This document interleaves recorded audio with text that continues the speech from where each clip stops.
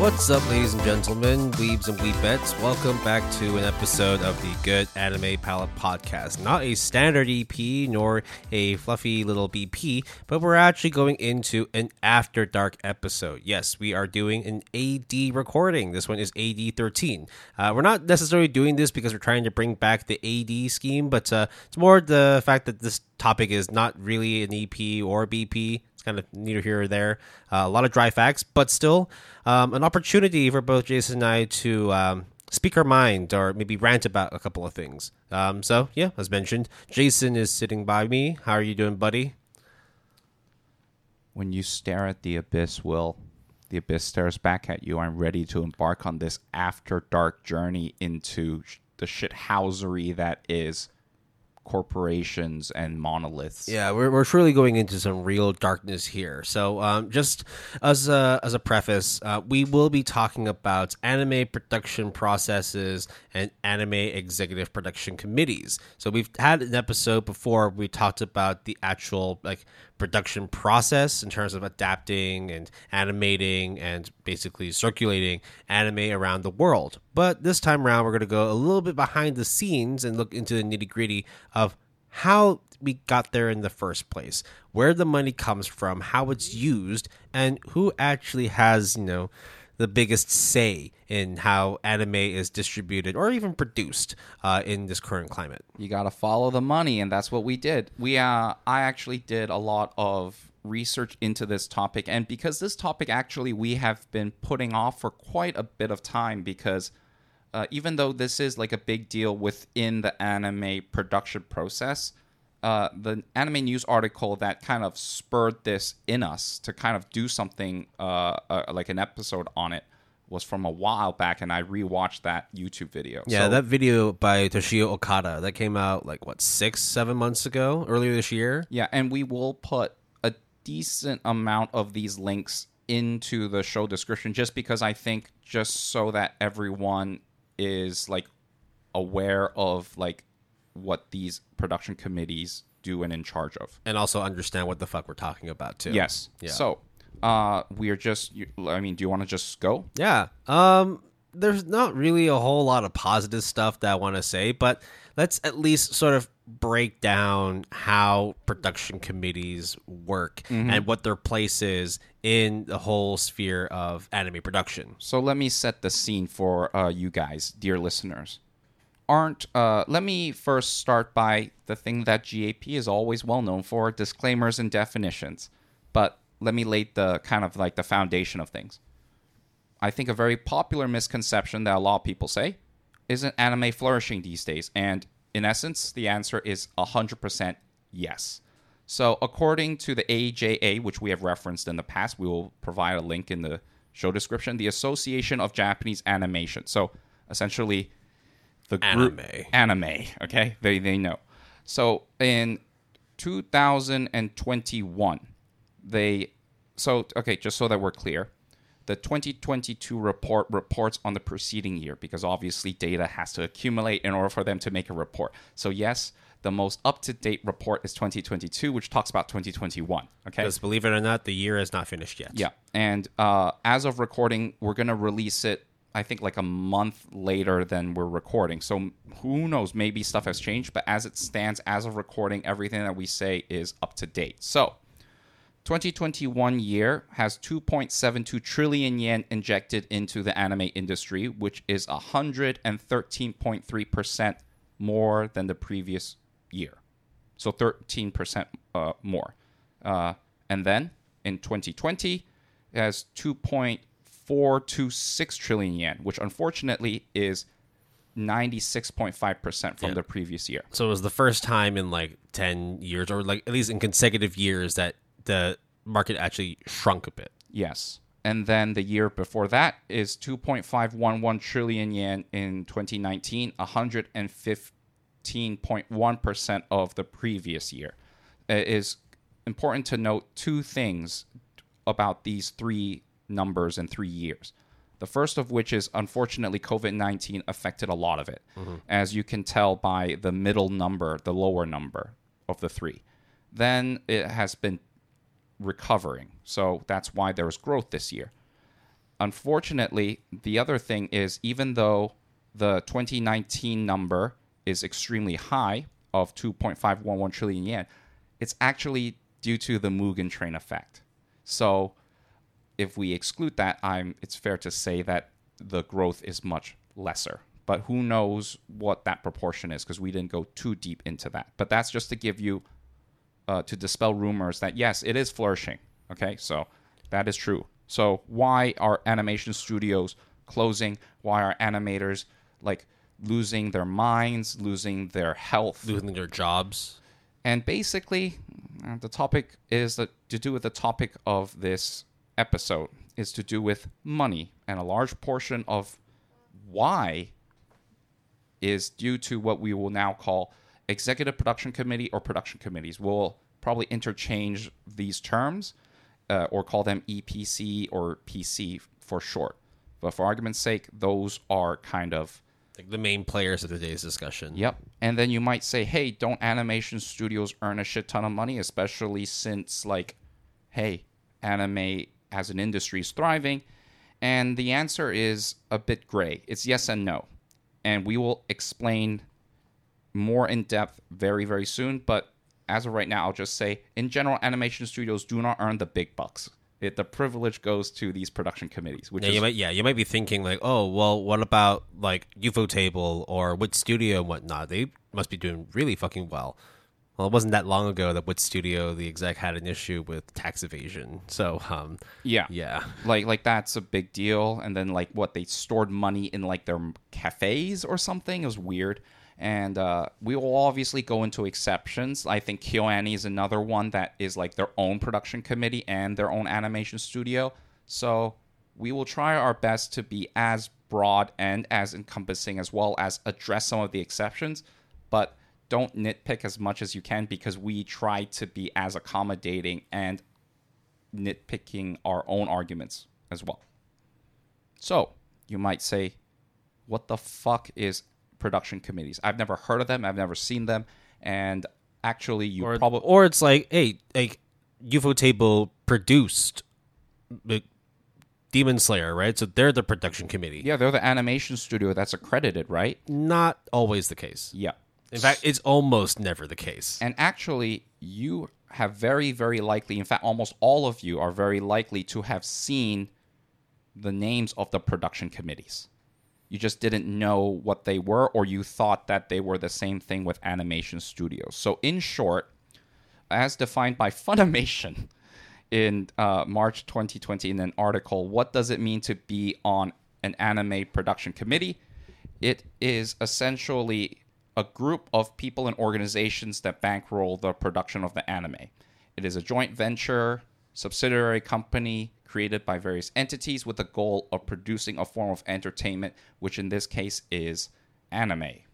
And it's established where people are awarded certain rights, such as merchandising, overseas distribution, etc. And here is the part where we have to quote, but you have to be careful, because they say, these investments help to minimize the risk to any one company by spreading costs while allowing them to make money in their field of expertise. Yeah, keep that in mind for the rest of this discussion. So, in principle, then, therefore, executive production committees or production committees are the main party that essentially bankrolls, provides the money, and therefore they earn the biggest dough. And they, in like a business transactional sense, deserves the biggest reward / profit / revenue, because they are the ones either paying for it or incurring the risk. But I'm being very, very technical, as in from a business transaction. This is legitimately what it means to be on a production committee. And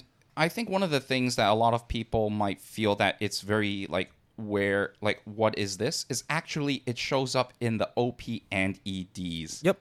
And sometimes, even if you skip the OPs and EDs, like on Netflix, when you press like, I think I or something to skip it. I didn't even realize there was a hotkey to skip. Oh, there is. Yeah. Okay, cool. I use it every once in a while.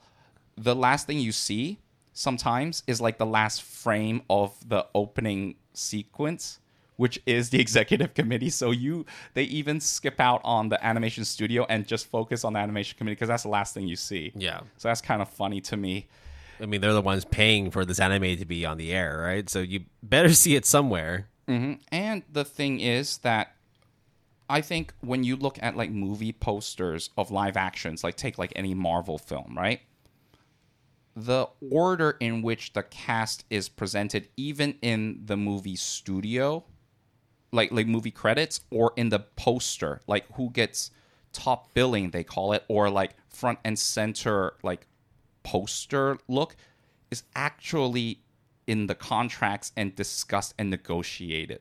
Therefore, it might not seem very apparent, but even to that level of intricacy is argued, negotiated, part of deals. Yeah, it's not as simple as like, oh, how much screen time this person had, or like, did this person was this the first person on screen, and therefore like ones that come afterwards, they don't do it in terms of like appearance order. They don't do it in terms of like how much time elapsed in terms of how much screen time they got. No, it's because it was all negotiated purely on the basis of monetary reasons. Yeah, I mean, if we put it in anime or in a more conventional way, things like directed by like Christopher Nolan or animated by Mappa Studio is kind of like either the second last or the last thing you see in the credits, whether it is in the credit sequence or when they do their OP or ED equivalent.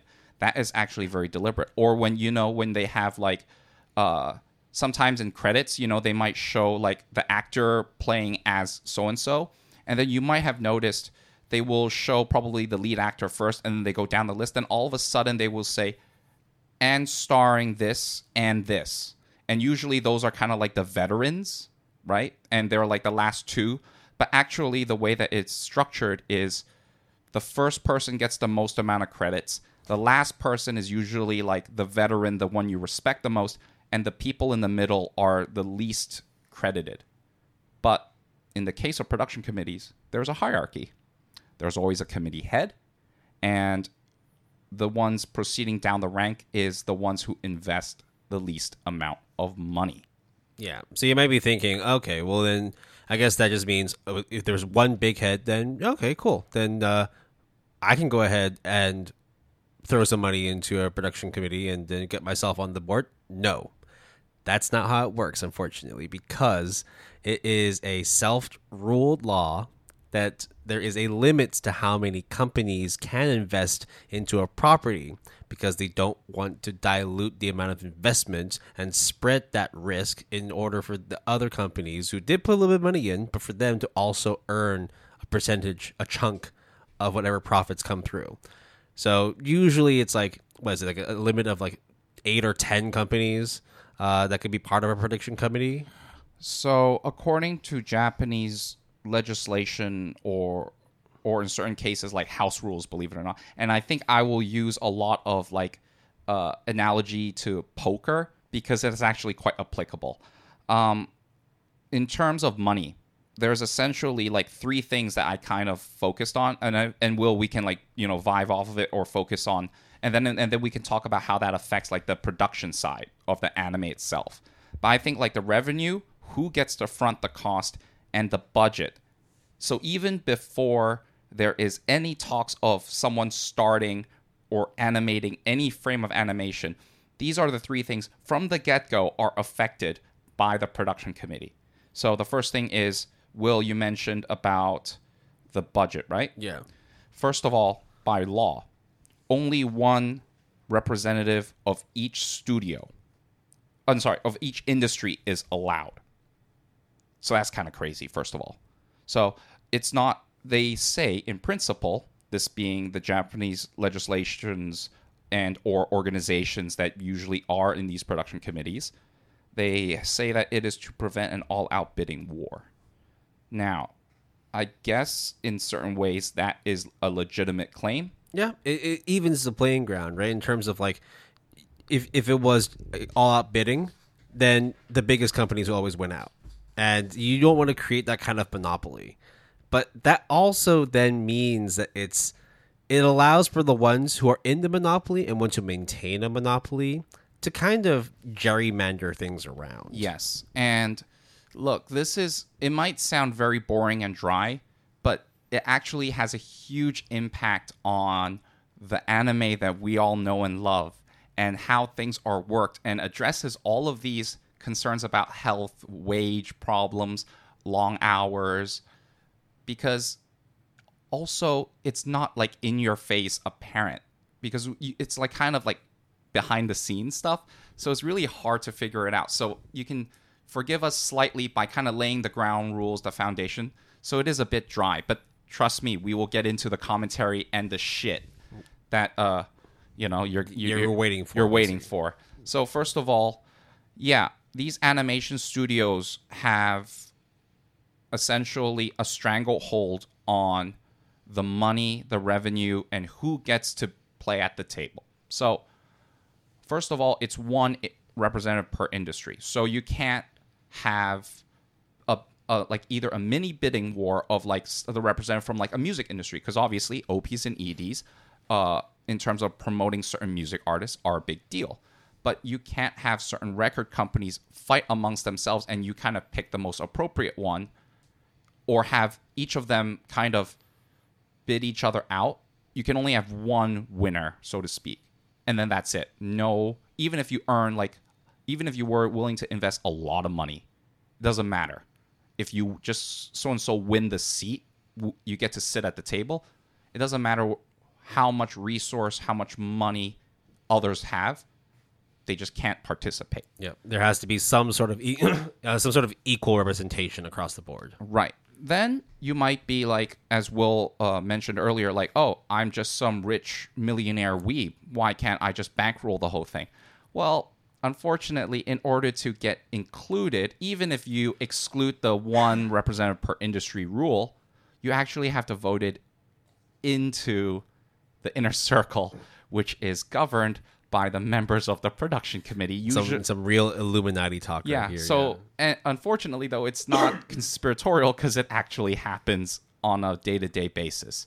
And you might be like, how does that work? Well, then you go into the numbers game of the proportion of money that is invested by these different players. Because you might think, oh, okay, let's say, 100% of the money that is put into the anime from beginning to end, 100%, right?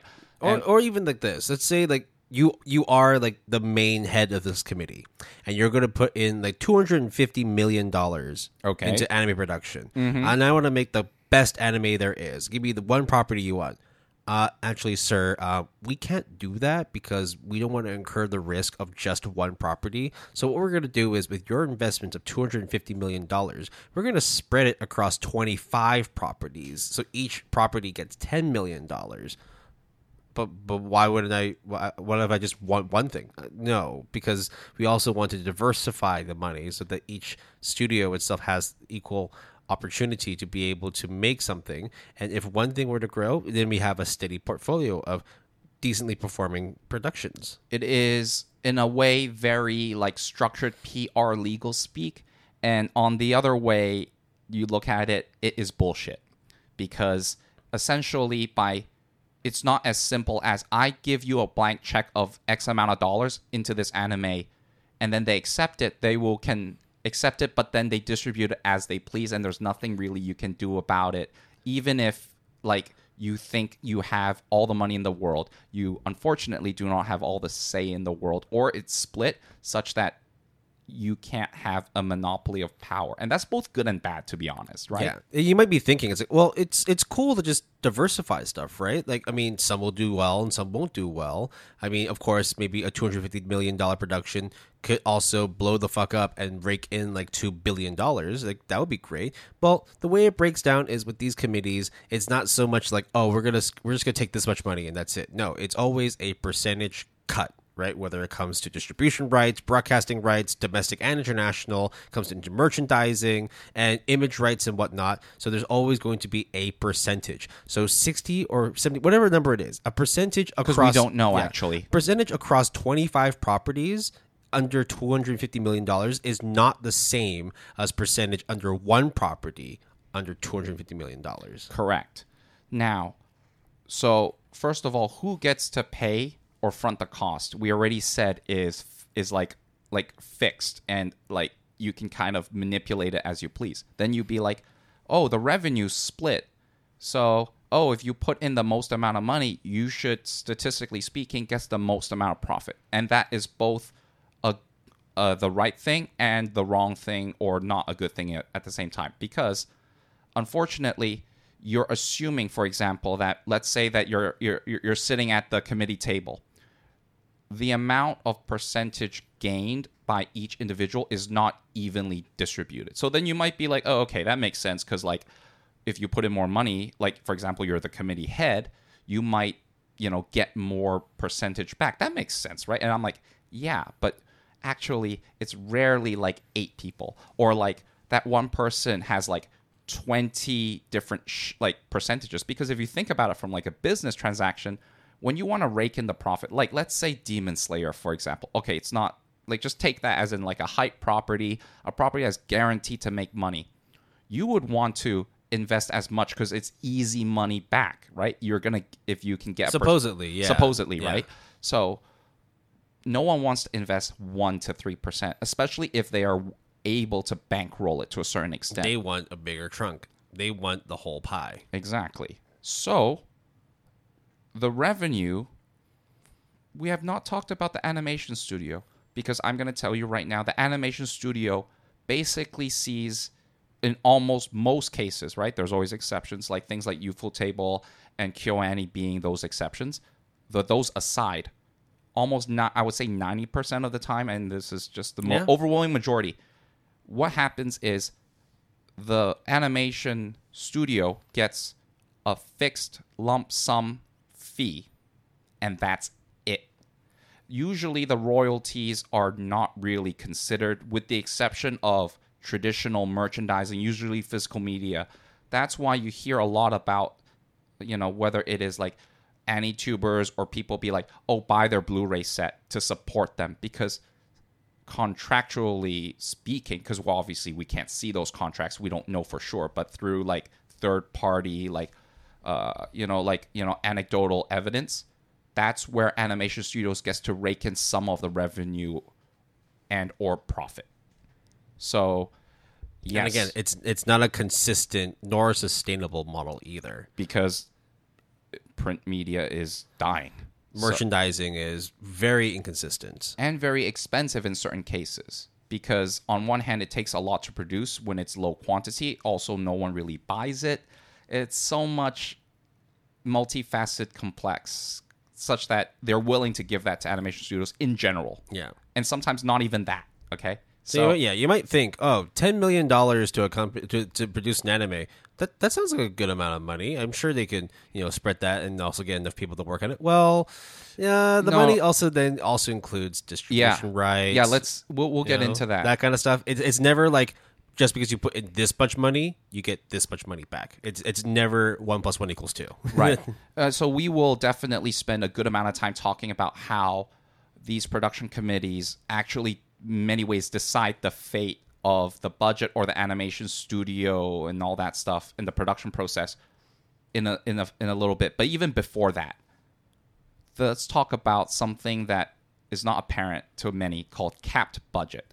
So this is kind of like, I can't really figure out if it's an unwritten rule or like an organizational rule or whatnot, is that because this ragtag group of businessmen and corporations forms a committee, it is therefore not considered by law, in Japanese law, to be an organization, because it's kind of like an impromptu subsidiary. I think the technical, it's like a summit of sorts. Yeah, I think the technical term is, instead of an organization, they call it subsidiary, because after it's over, it breaks apart. That's why the last thing you see at the credits is usually like, oh, Spy X Family Production Committee, and that's it. Or that name of that anime production committee. And you'd be like, what the fuck is that? That is essentially this quote-unquote ragtag group of businessmen forming together to bankroll the anime. So, what does this got to do with this so-called cap budget, Jason? There is a rule that whoever fronts the most amount of dough, no one can exceed that amount. Meaning, if using Will's, like, let's say $10 million, right? Let's say you are the most amount that you put in. Yeah, let's say I put in 5 million. You're Right. not going to see somebody come in and say, "Oh, okay, I'll put in 5 million too," and then we'll No, do. you can. You can't put in $5,000,001. Yeah. But even then, you probably won't be able to put in $5 million because that will cause "quote unquote" friction within the distribution. Exactly. It's like sharing equal rights between two companies. That's when it starts creating some fission between the two. Or fission between others who wants to get in on it. Yeah, because it's like you fronted the 5 mil, you fronted 5 mil. Then what the fuck do we put in? Right. Exactly.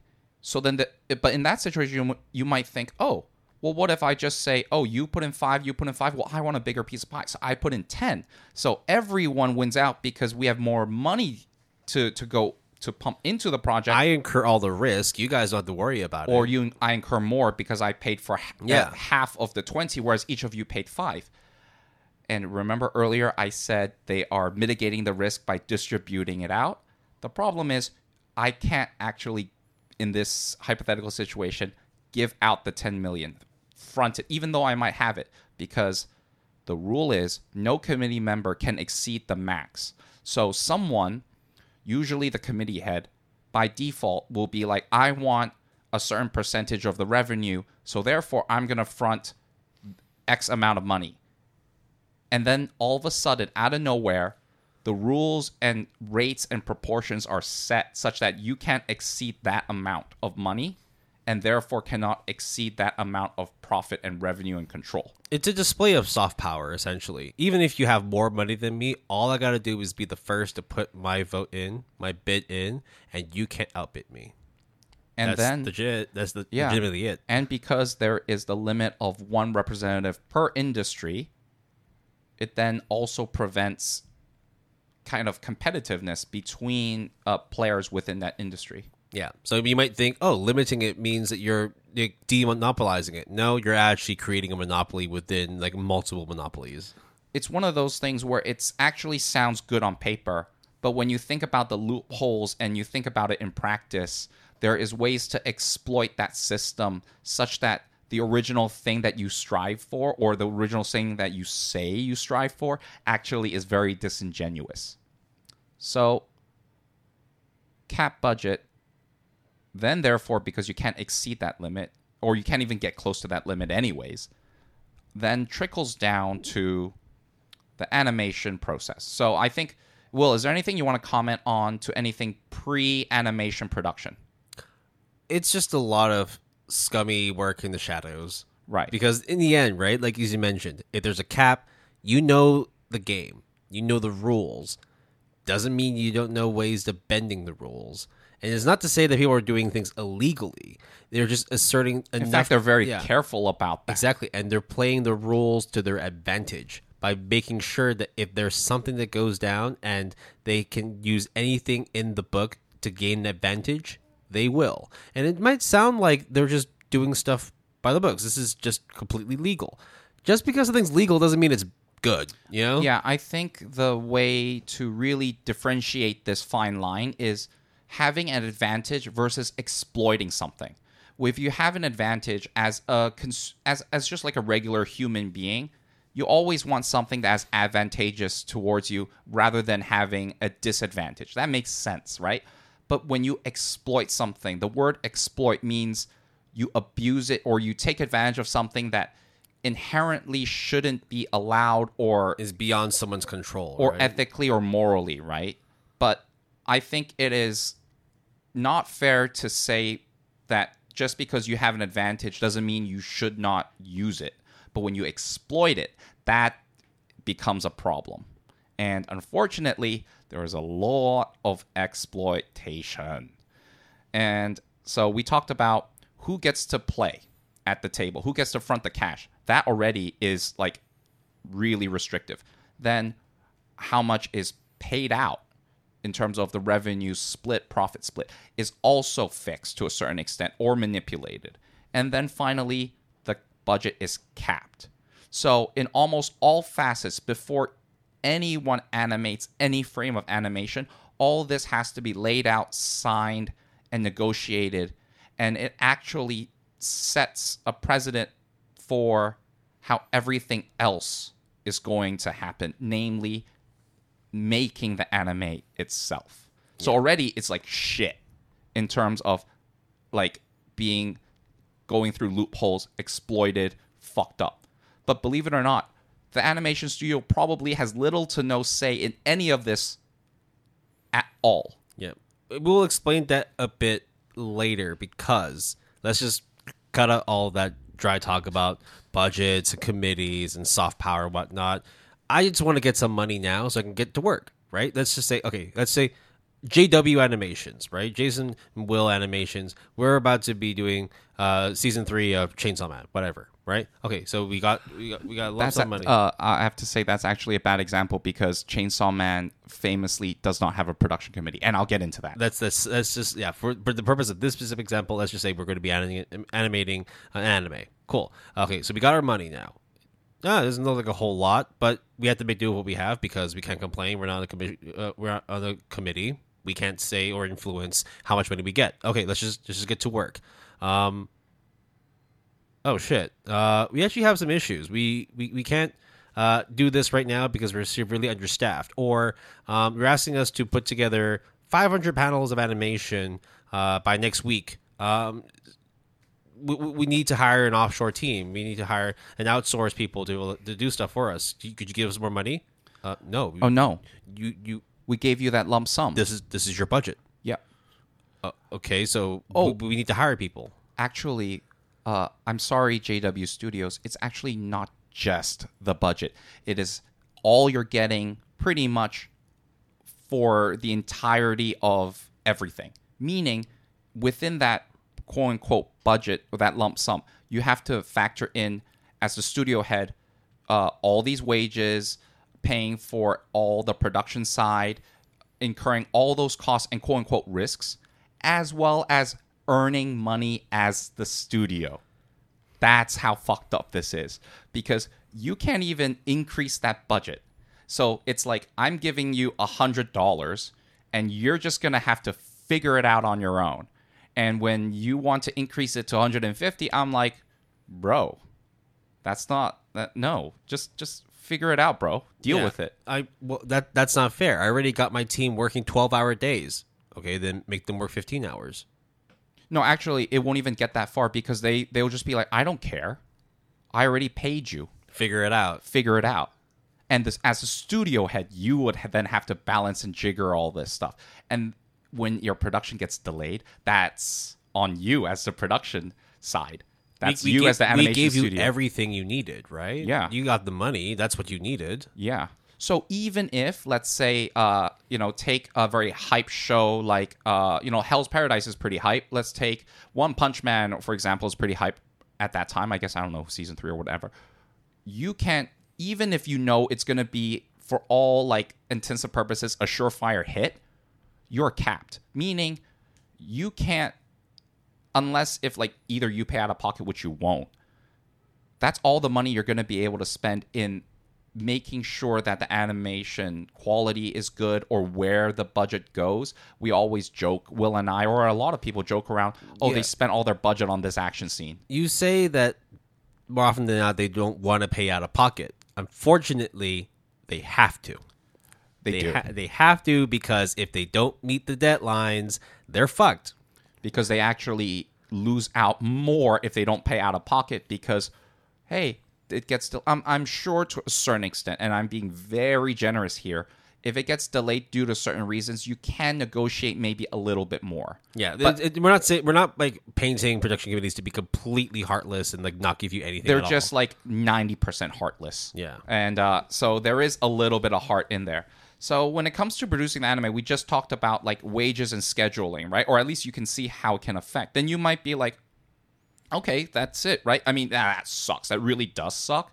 But like, what about like creative control? That's all good, right? Because you put it in the animation studio, just like the lump sum of money, it's like a full transaction fee. So it's kind of like you figure it out, right? So creatively, you have all the freedom. Nope.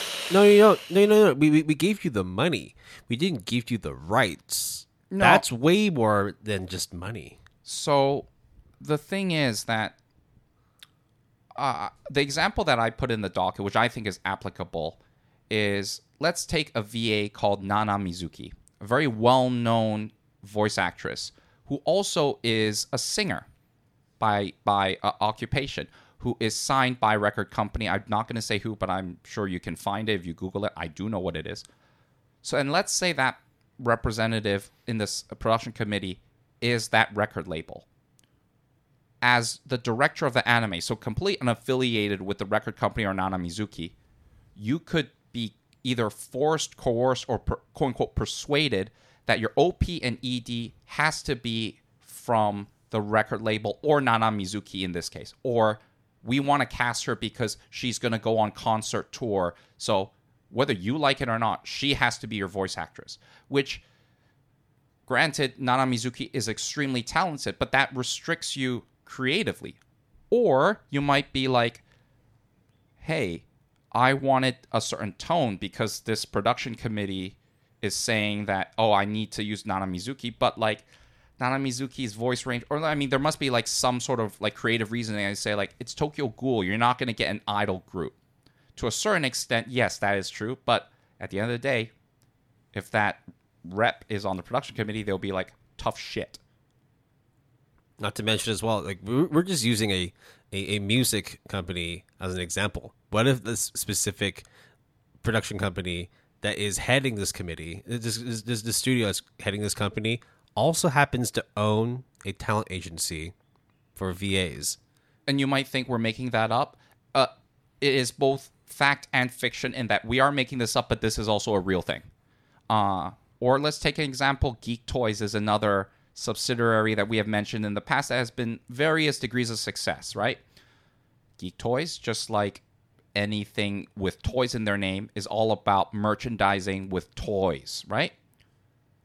Don't you think that from a creative perspective, you are restricted sometimes with the creative process of designing a character or merchandise because Geek Toys have a certain say in the production committee, and because their industry and expertise is toy manufacturing, therefore they care about selling toys.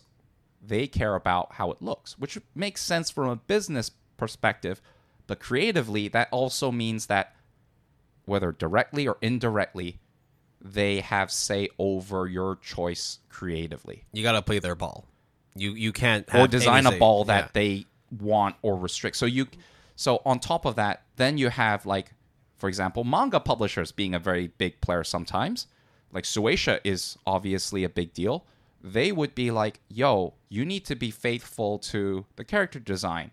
Or you need to be faithful to the plot. So do your best to adapt everything. This volume is coming out in Western markets right around the time this anime is going to premiere. So you need to creatively get to that point in time by the time it releases, so then the timing is appropriate. So if people want to read further, the latest manga got released digitally, so surprise, surprise, timing is so appropriate. So then you're fucked in terms of the pacing, because you might not think that's feasible from a pacing perspective. We're on volume 5 right now. We got to sell volume 5, but we've been commissioned to do 12 episodes. We'll figure it out. Yeah. And then you make cuts. And that is then like the double-edged sword. It's a lose-lose, right? Because you cut a bunch of shit, and the fans will be like, well, this was awful. This anime was not faithful at all. Like, they cut out this scene, they cut out that character, they cut out this dialogue. What the hell's the point in watching this anime? Like, just read the manga. And then on the other side, too, it's like, okay, they managed to do it, but it doesn't come without detriment. Because they spend a lot of time reading the script, rewriting it, going back to the drawing board, and figuring out literally going back to the drawing board. How the fuck to cram 4 volumes or however many volumes or chapters of manga into 12 25-minute episodes. So, yeah, from a wage and scheduling perspective, technically, the animation studio is in charge of it. However, I would say the executive production committee and production committee are responsible for issues. They set the rules for them. They set the rules such that, to a certain extent, you're going to fail from the start, or you're going to not be able to achieve a high degree of success. It's like, I'm restricting you to renovate or within like the confines of this room or whatever, and here is like a hammer and like 3 nails. Good luck. Figure it out. But the tools you gave me, metaphorical carpenter, whatever, is like so few and far in between. Well, that's all you're going to figure out. And then the fans outside, when they see you like nail 3 walls and then or whatever, and then it's going to be shit, they'll be like, well, fuck you, animation studio. Exactly. And then you'll be like, but they gave me the hammer and the nail. That's the thing, right? Like, whenever an anime bombs, it's the studio's fault, right? Whenever an anime cuts details out, it's the studio's fault. When the studio does not pay wages on time, or people are overworked, or God forbid there's some workplace incident that happens due to the fact that they've been overworked, it's the studio's fault. Except it's not the case. I think to a large extent, the reason why a lot of us, including both of us, we put the blame a lot on the animation studio is because there was many times we were like looking at Mappa, be like, what the fuck are you guys doing? Yeah, because they are the thing that is the forward facing. Surprise, surprise. Something is called Spy X Family Production Committee. What the fuck does that mean? But when you see which studio crossover with Cloverworks, it is extremely apparent who they are, what entity and organization they are, and what they do. Right? Yeah. So, they produce anime. They're the ones responsible for making this anime. Not 100% true. Imagine the fact that, just think about it. You won't know. You would know. If let's say we survey 100 people that watch anime, so a lot of like levels of consumption and dedication, right? You would get people to a certain extent that know the VAs, the directors, and their pedigree. But I would say the overwhelming majority might know an animation studio or two. But I will bet you that hardly anyone would actually know who is on a production committee, even a very hype franchise. They will just be like, know that production committee is a problem maybe, or they know it exists and is an issue, but they won't know who is on there. But if I were to tell you who is on there, and you could find out, it's just really hard to, because they like mask it. And I think that is also the other thing. So the easy figure to point to is animation studio, because they animate. They make the product. I don't care where they got their resources from. They're the ones responsible for putting pen on paper. They're the ones responsible for uploading image files and creating a scene.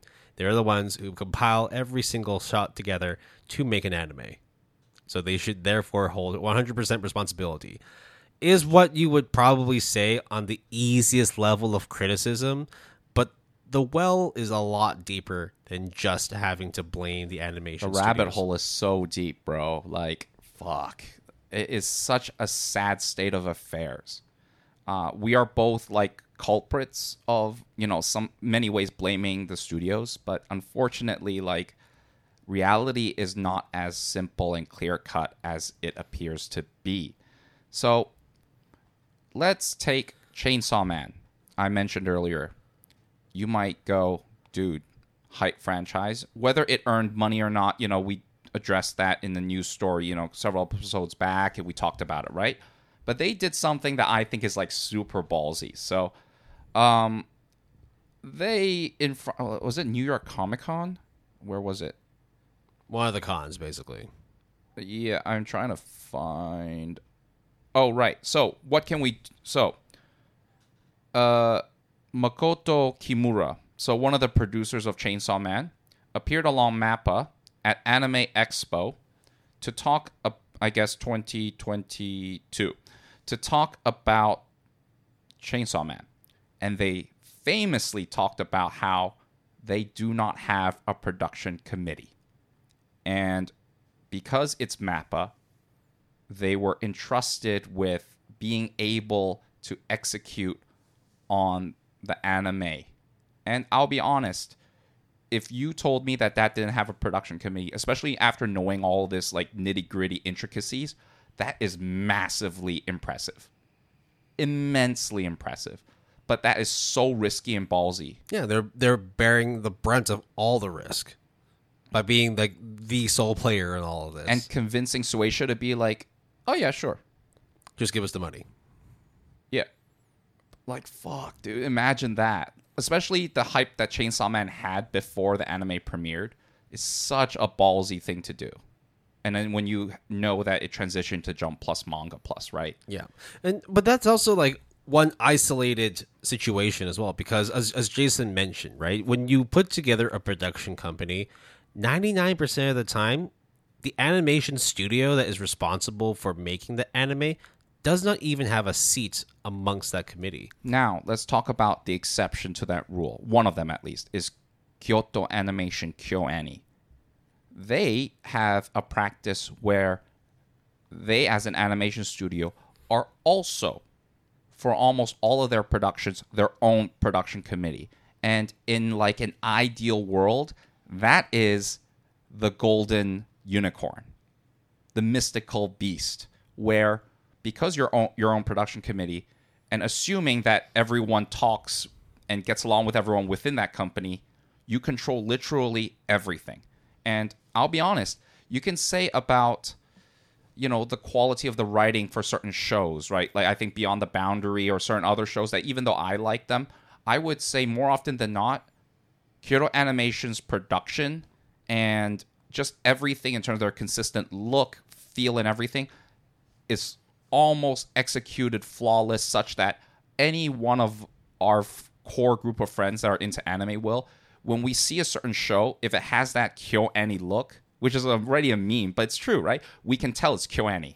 I mean, to be fair, it's like outside of the controversial like tragedy that happened several years ago, when you talk about Kyoto Animation, good quality, good delivery in terms of what products they work on, and it's usually like well loved. It's really hard to look at a KyoAni production and be like, nah, this is awful. And people loved working there. They also have their own talent agency in that they actually train their own studio, like animators. They don't just hire outsourced or freelance workers. They have higher worker compensation, allegedly, and they also have higher, happiness in terms of like people, like higher satisfaction amongst and employees. Mental health, right? Of course, they also probably have their fair share of issues, but it pales in comparison to everyone else in the industry, such that they are well known to treat everyone that they house, that they employ, way better than every other company. And because they have say over literally every facet of the anime production committee and the animation studio, it's like you fighting amongst your own self. You can, and there is a chance that might happen, but it's very rare, I guess, statistically speaking, when it's like two organizations that may have worked in the past but are still two separate things with their own self-interest.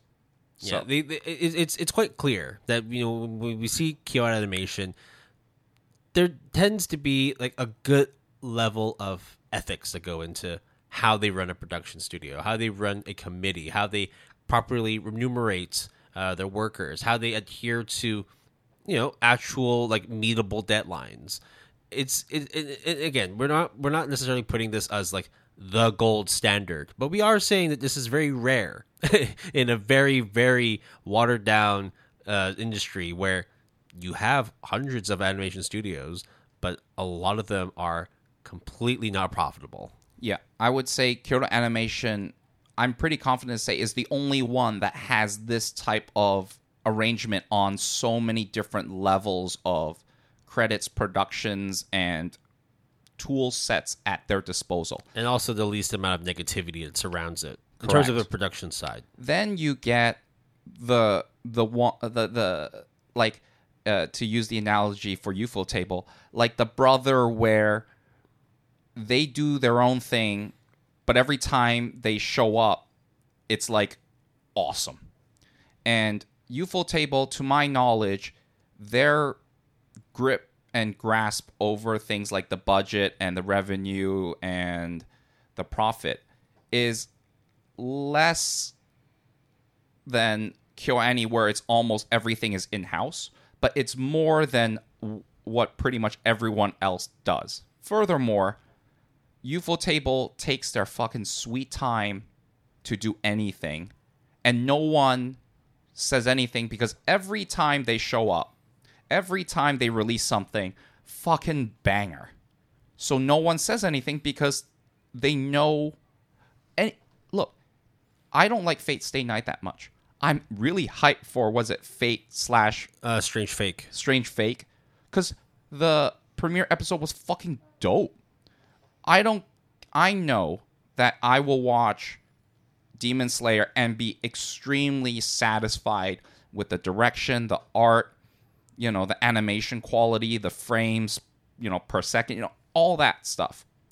But I also will have to say that Ufotable is kind of like this enigma thing where it's like they don't always show up, but every time they do, they then make a huge impact and then they peace out. I mean, there could be an argument where it's like, well, yeah, it's because they're working on like two of like legitimately the biggest properties on Earth, Demon Slayer and Fate Stay Night. Okay, well, let's talk about Mappa. And again, this is not to bash on Mappa, but in terms of Mappa, Hell's Paradise, Attack on Titan final season, Vinland Saga season 2, Chainsaw Man, Dance Dance Dancer, Remain, Attack on Destiny, Dorohedoro, listeners, like they did a lot of good stuff, on varying levels, right? But you could then just be Ufotable and be like, okay, cool, I'll just raise you Demon Slayer and Fate Stay Night and Garden of Sinners. Where you at, bro? Yeah. That's the thing.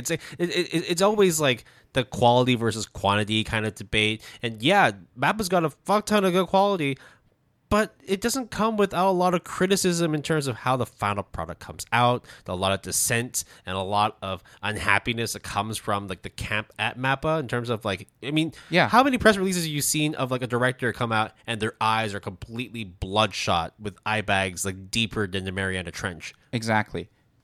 Yeah. Mappa is so overworked, stretched out thin. Yes, they are producing very good stuff at a breakneck pace. And this is like, again, not bashing on Mappa. We are going by what has been on the news. Yes. So Ufotable is very well known. And this is not saying I'm an industry insider or whatnot. I'm just looking at purely the stuff that they put out and the pace that they put out. First of all, the amount of stuff that they put out is very few compared to Mappa. And then they also invest heavily into certain series. Obviously, in this case, the main two at the moment for them is the Fate series as well as Demon Slayer right now. And once they are done with that, they kind of like find like the next property that they will, go all in on, right? And then Ufotable only releases stuff rather slowly, especially when we take it at a per year basis. And if you also consider the fact that the IPs are very important franchises, that big deals. But also, production committees very likely, and some have even gone on the record to say like, yeah, we know if we sign Ufotable on, we know what we're getting into because they're going to disappear for like 2 years. But every time they come back, we earn like 500 million, gazillion, whatever dollars. So we just let them do their thing. You might think as well, it's like, oh, but it's Ufotable, of course. It's like, that's an anomaly. No, it's not. Because let's talk about Studio Orange. Yeah, it's yes and no, right? Right. But I'm being very generous when I say that. But Studio Orange does the same thing. Yes. They work on specific properties like Beastars, Trigun Stampede. Let's not forget about Land of the Lustrous. But each release is like 2 years in between, right? Beastars final season is coming out. But last year we had Trigun Stampede. And then 2 years before that, we had Beastars. Like, just because you don't see a whole lot of product come out does not mean that they're not using that money wisely. And you can bet your ass that the production committee, they are not on there. They might be, actually. But more often than not, safe assumption is they are not sitting on that seat. They're not sitting at the table. But it's also like, oh, as the production committee, they were like, okay, we're going to enlist Studio Orange or Ufotable. Well, they have a habit of, like this, like disappearing for 2 years and then coming back with a banger. Okay, so let's just adjust for that. Yeah. But very few animation studios get that leeway. Yeah. It is reputation, it is pedigree or style that, for better or for worse, for the industry as a whole, they have adopted. Yeah. Kyoto Animation, Studio Orange, Ufotable. These three studios are exceptions to the rule because more often than not, if you see the model that Mappa is running, a unknown studio that's looking to break into it will look at that and be like, yeah, no, that's what I want. Every year, we're releasing 5 bangers. We're releasing every single season the next greatest anime series of all time. I mean, I would say Cloverworks, PA Works are very good studios that also have a feverish like release and production cycle, but they are more of like publicly aware of in the zeitgeist of being overworked and stuff. Whereas like, well, there's also the fact that with Cloverworks being a subsidiary within Aniplex as well. A1, right? Yeah. And they probably get a decent amount of help because I think that when they have a one industry representative per, you know, like music industry or per like toy industry or per manga publisher, don't forget that one of, I guess, the good things of having those representatives, having a daddy, is because they probably have a lot of connections and know-how, such that but they also don't want to fuck up either. So they're gonna make damn well sure, right? Like Cloverworks does something, Aniplex is watching over. Yeah, that's why the metaphorical, hypothetical $1 million weeb comes in, plops $1 million, actually to a certain extent is going to do you harm because let's say there is no budget cap. Let's say you do accept the $1 million. That person is one less person who actually knows different contacts, different people, or sometimes even how anime production works. That metaphorical weeb loves anime. There's no question about that. They did front the money. There's no question about that. But then they'll be like, okay, so what else are you going to bring to the table? And they'll be like, money. What are you talking about? I gave Money. you the money. I want the anime. And then everyone else is going to be like, well, do you have like lawyers that'll help us flatten out any legal issues? Do you have distribution channels for us to utilize? Do you have a marketing agency or an advertising agency that can help us distribute? well, what about like merchandising, right? Like, oh yeah, just do Blu-rays and body pillows. No, not even that. I give you money. You figure it out. Make it happen. So it's like just figure it out. It's like a production committee within a production committee. So it's kind of funny in a way, but that's why it's not that clear cut. Because yes, Will and I honestly don't like what production committees have done, will do, and is currently doing all these practices. But it's not to say that this structure is without merit or there is reasons why it was established in the first place. I think it's, again, more of having an advantage, like prior work relationships, being a figurehead in the industry, whereas these are things that are pluses regardless. But when you exploit it such that I'm just going to cap the budget so I can incur the most amount of revenue, I am going to ice you out because I am the head of the committee, that's when it becomes exploitative. Yeah. Now you might be thinking as well, it's like, okay, then production committees are the root of all evil here. Let's just point the finger and blame them.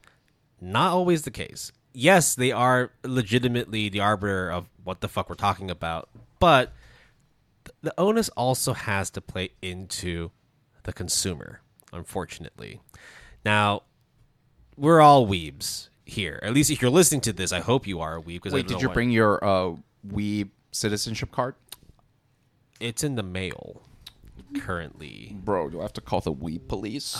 Please don't do that. I don't want to overstay my welcome in the weeddom. All right, so yeah, we're all weebs. We love anime. What's up?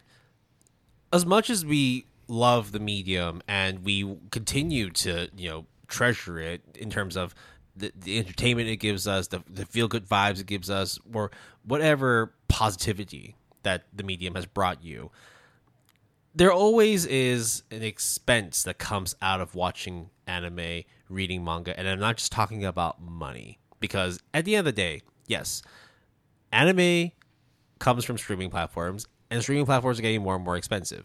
Manga is expensive. Digitally, it's slightly cheaper, but when you're reading a lot, it still amounts to a lot. But you're still getting something that, with its value, far outweighs all the work that gets put into anime production, manga production. And it's this. I don't want to say excessive consumerism because I'm not trying to paint everybody as like evil. I now know what you're trying to get at. No, but continue. But it's like when we consume so much anime and read so much manga, it gets to the point where this is not me trying to be all socialist and whatnot, but it's like there really is no ethical consumption when it comes to capitalism. There always is going to be somebody or a group of people that get the short end of the stick. And that is in many ways by design, and in many ways just this is the system that you implement. It is the disadvantage and the negative side of that system. Right. It's like oh, you just talk about anime. That's mean. It's like no, but like this isn't just anime. It's everything. Right. From it is merchandise, licensing, or the loss of that license. It is transfer. If we were to move away from anime and manga, right? Like the food that you eat, right? The car that you drive, the house that you live in. It's getting real, bro. That pizza you ate, the flour, the pizza, the tomatoes, the cheese, and everything. Yeah, you might be paying like $13.99 or 75 Hong Kong dollars for that slice of pizza, but that person who was growing the vegetables, washing them, and or even transporting it, because importing is a big deal for Hong Kong, and that's why a lot of things here are expensive, even though it is cheaper. Like the thing itself is technically cheap. And all the companies that we talk about, whether these are animation studios, whether these are committees built up by individual companies, sometimes monopolies, duopolies, or just conglomerates in general, the thing that we cannot ignore, and it is a necessary evil in the end, is that these are all for-profit companies. Just because you're for-profit doesn't mean you're evil, but when it comes to excessive consumption, that type of behavior then churns back into how to further and well oil that machine to continue to produce more and more anime. It's that like cycle of feedback, right? And if you're going to want more anime, someone's got to produce it, right? I don't want to go a month without a new release. I can't wait for the summer or the fall or the winter seasons or so on, and I need my anime fix. I think the oversaturation or like the amount that is so excessive in anime and manga is a narrative, a bullet point that Will and I harp on excessively. So let's take any given anime season right now, and let's talk about, for argument's sake, there is, let's say, 50 shows. Easily 50, yeah. Yeah. I mean, when we do our seasonal review, we sometimes watch close to or around 20-something shows and then narrow it down to like 16. I think 16 or to 18 is like the numbers that our seasonal review, we talk about those shows. Yeah. So there is only so many people to consume. So we're not actually talking about revenue or profit in the traditional sense. We're just talking eyeballs, like viewership, yeah, onto the property that will then translate to money. Yeah. But if we exclude all that, let's say in this hypothetical world, every single season, so every 3 months, you will get 50 shows right away, right? Let's just say that is like a transactional thing. Then there is only so many people that will watch said 50 shows. Then let's say we take out all the cost and who rakes in the money. Let's just talk about viewership numbers, like kind of like YouTube in a way, right? Like it's technically free and available. You need metrics for sure. Right, yeah. Exactly. There's only so many eyeballs to go around, so many views to be had at a certain point, because you're not going to watch all 50 shows, bro. And even if you do, you might watch all 50 for the first week because you want to see what everything is all about. But that's going to cut down. And then over time, that's going to cut down even more. So yeah, like is every person who's watching anime going to be watching Demon Slayer but also watching Ninjala or Chikawa? Are you going to watch Bang Dream? We didn't. It's a fucking 8.28 or are you last gonna, season. Binge all of Arknights whilst Chainsaw Man is running as well? Like it's like there's only so much anime you can watch, and I get that as a weeb, or as, to an extreme, a hardcore weeb, you want to consume as much as you want. But, like, don't y'all think that maybe 50, even 60 series every month, every season, I mean, is a bit much? It's just a bit much. And, okay, let's just say, 50 series, and you have 4 billion weebs. Okay, fair enough. That's a lot. I don't think we even have to go that far. I think it's very easy to say that half of those shows are technically duds. Would you say so? Duds. And Yeah. Look, there might be some people that like watching them, but it's like, look, it's either you can point it down to bad script writing, or you could say it's a rush process, Or you a could say- niche product. Yeah, but at the end of the day, it's also the fact that because of our consumerist nature, that when we want to demand more anime, you're gonna get more anime, but there's no control over the quality. Yeah, exactly. If it's good anime, right? So, okay.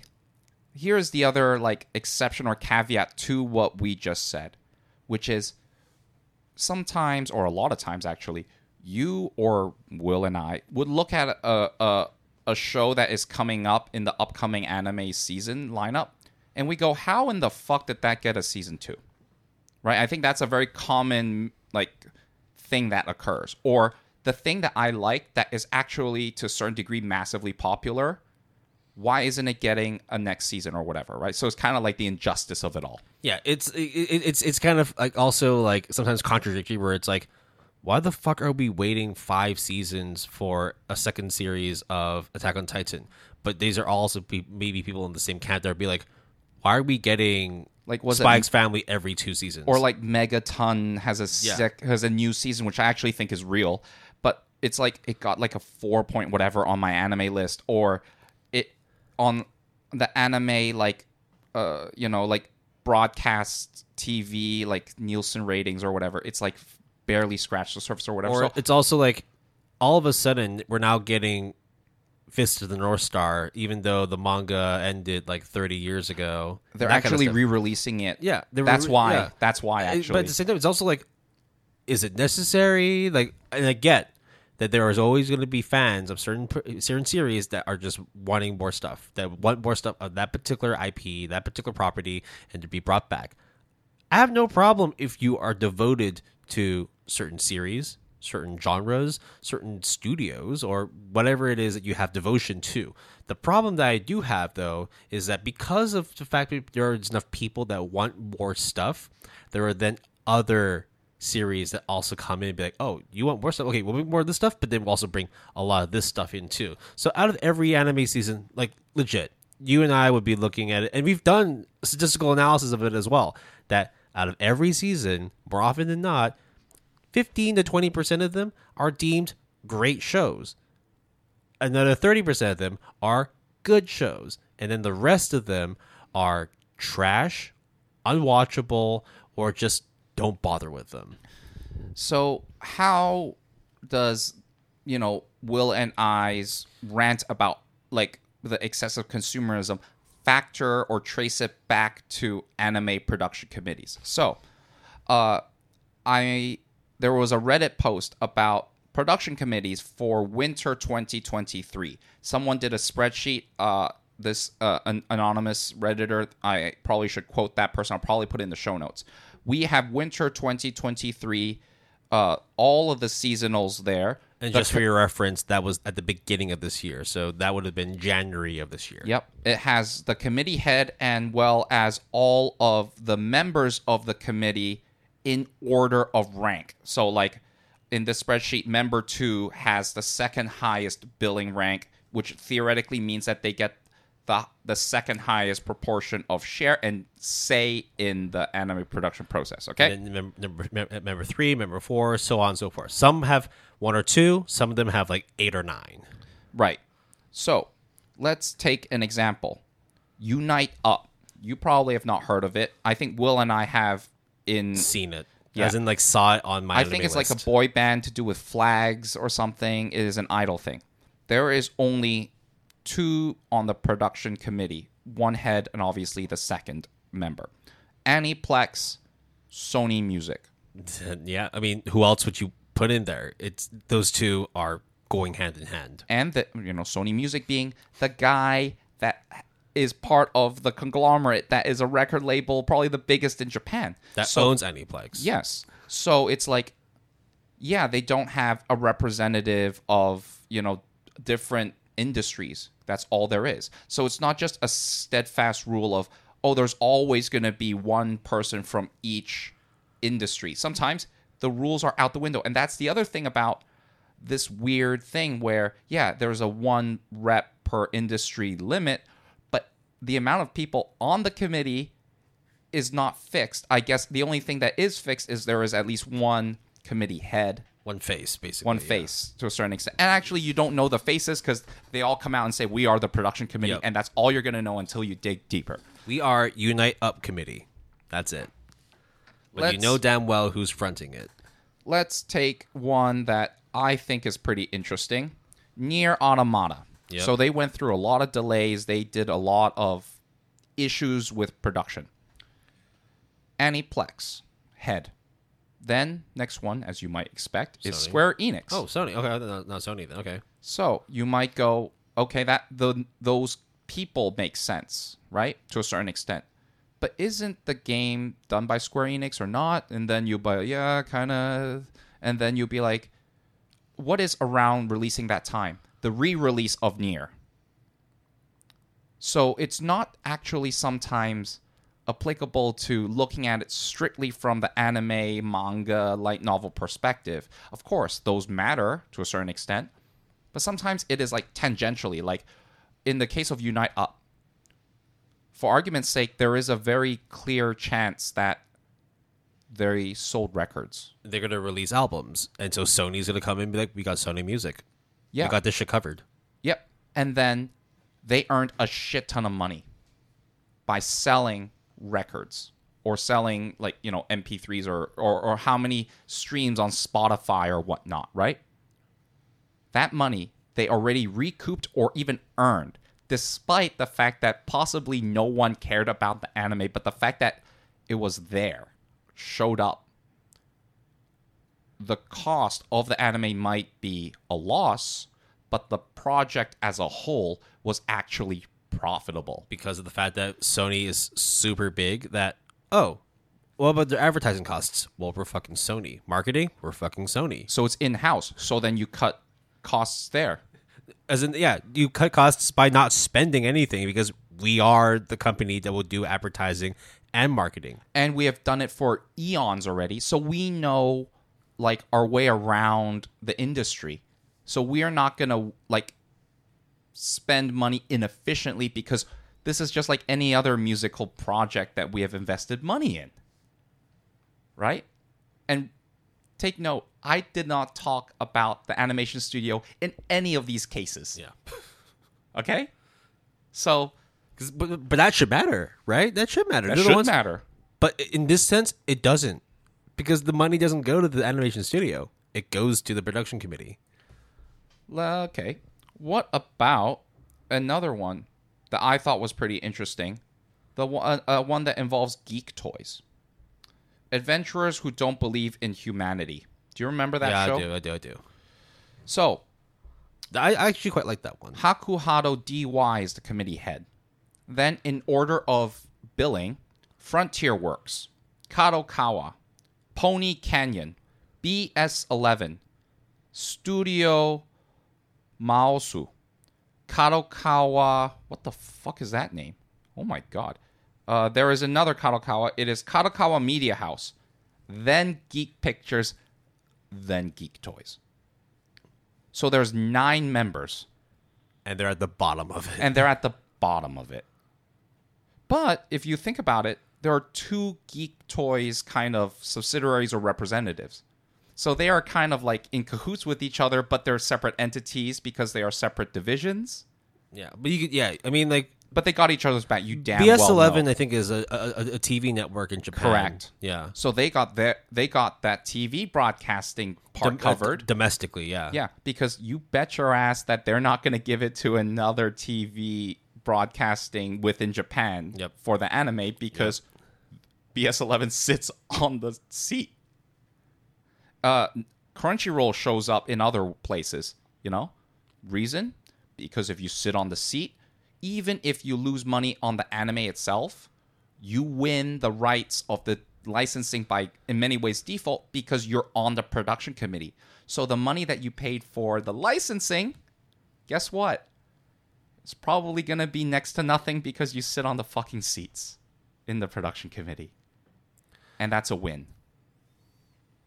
So it is so into the weeds, like shadow organization, not clear. And by definition, that's the whole point. Yeah. The fact that there are companies that can sit on the committee but actually don't need to spend extra money to be able to produce a product, it just gives them more license to go ahead and produce more shit. A lot more shit that we need than we need to watch, but they're going to do it anyway because one thing they do with releasing more and more anime, and it's not just to gain money. Money in this sense does not matter.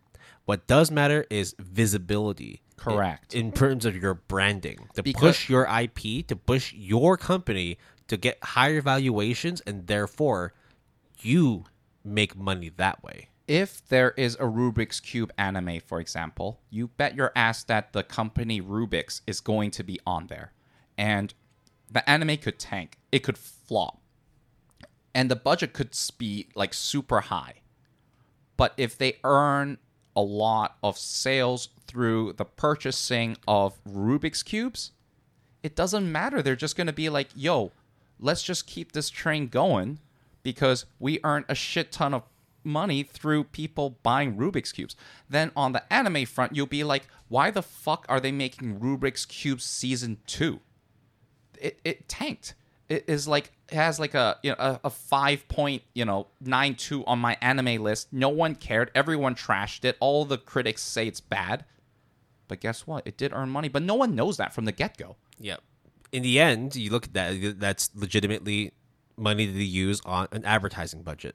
Because if they can make X amount of money just selling Rubik's Cubes, they're going to spend Y amount of money producing shit anime because they know it's low cost in comparison to how much they actually rake in terms of after production profits. Who's going to animate it? Just get fucking this. Was it Project Number 9? Just fucking get them to do it. Sorry, Project Number 9. Sorry, Project Number 9. We have to do it to you. Also, like these days, like bro, but it's you see, it's easy for Will and I to say that, and to a certain degree, as a consumer or content creator, critically speaking, we have the right and we should call out bad animes.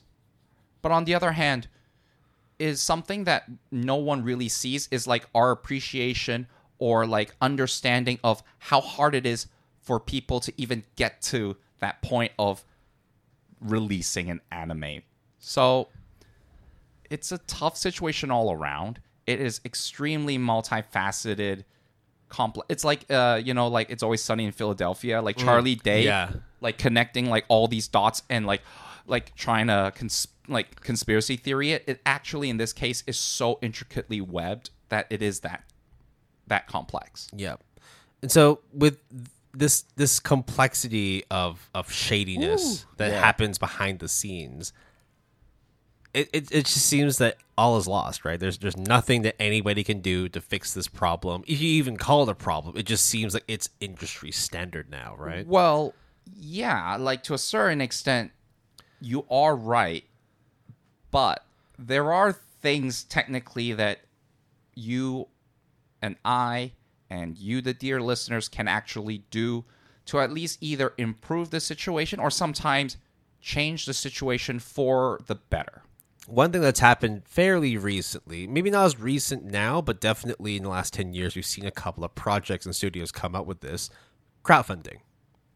I think that one is probably like the most straightforward way to buck the trend in terms of having committees just stranglehold how much money goes into the pockets of animation studios and how much it dictates how the market moves. So it's not the biggest game changer, but it's certainly something that studios can do, in which they set up campaigns, whether it be on Kickstarter, whether it be on whatever crowdfunding platform they use, and reach out to fans, reach out to other people that aren't necessarily tied to a corporation, and get funding that way to produce anime. I think a recent example would be with Studios' The Girl from the Other Side. A few years before that would be Little Witch Academy. Little Witch Academia, Studio Trigger is, and the crowdfunding. A lot of people like to tease, people that crowdfund and being like, is it really making a difference? I would say yes and no, but for different reasons. So it is helpful because the first thing is you're a consumer, right? You are not a production committee. Therefore, in essence, you are not asking for a share of the revenue or profit. You are in many ways donating money to a certain extent, crowdfunding it, pooling the money to support your creators, and rightfully you should. And more importantly, you have a choice. Correct. You get to choose whether to fund the project or not. Yes. And that the amount of money can be very substantial depending on the scale of your anime project, but it is a good chance that it will only be a small to decent proportion of the whole budget or cost of producing the anime. However, let's take for argument's sake, your production gets delayed due to COVID-19 because a staff member got it and you had to shut down your studio for a week or just past COVID, any work incident can happen. Correct. Right? That money that you got through Kickstarter after, Kickstarter gets their cut and everything and you got the money could offset that delay, the cost of that delay that you wouldn't have been able to do otherwise because you would have to either take loans or take money out of your pocket as the head of that studio. Yeah. So it is very beneficial that way. In a sense, because again, it's hypothetical. Yeah, because you might not be able to provide as much funding as if you actually did have a production committee. And of course, asking money from a committee is a little bit easier than asking money from consumers after you already got their money. Right. But yeah. Do you want me to say it? Yeah. Let's say you have a Kickstarter project and it drums up like $2 million US, which actually I think a lot of the Wit Studio and Little Witch Academia actually exceeded that, I think, to a certain point. Yeah. Or it got to $1 million in 24 hours, right? And it's still not a lot of money in the grand scheme of things, but it's money nonetheless. Right. So then that hype and anticipation, you can then, as Wit Studio or as Studio Trigger, go to the production committee before they are ironclad fixed on the budget or whatnot and go, bro, look at the amount of fervor and hype and free press we're getting for this product. They don't need to do advertising. Can you throw us a bone? Yeah. And more often than not, I think that is a lot of, because business people think in business terms. Yep. So when they see that kind of transaction or they see that kind of hype, I would like to say, as someone who actually has not been in these meetings, because I will never will, they are more inclined to at least give you a budget increase. Yeah.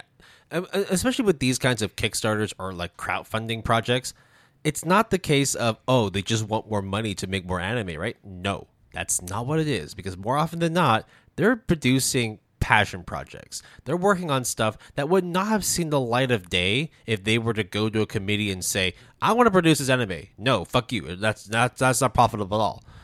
But the fans want it. Okay, but that's 10,000 fans. Who cares about them? But those 10,000 fans do care. And therefore, those 10,000 fans would be willing to put in a lump sum of money, however much it may be, to see that thing come to light. And that's kind of something that we do want to see. And then when you come back to me, the production committee monolith, and being like, bro, you said no the first time. We get it. It's niche product. But look at all this money that we drummed up in 24 hours. Then they'll be like, oh, shit, did we fuck up, guys?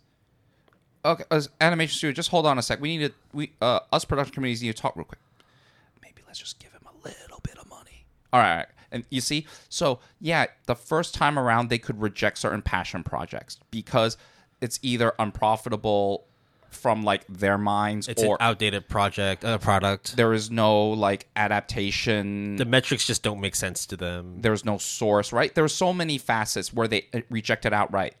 But I think from a business transaction perspective, when you come back with dollar signs, money talks. They will be like, all right, let's play ball then. Now, the main con with crowdfunding projects is it's inconsistent.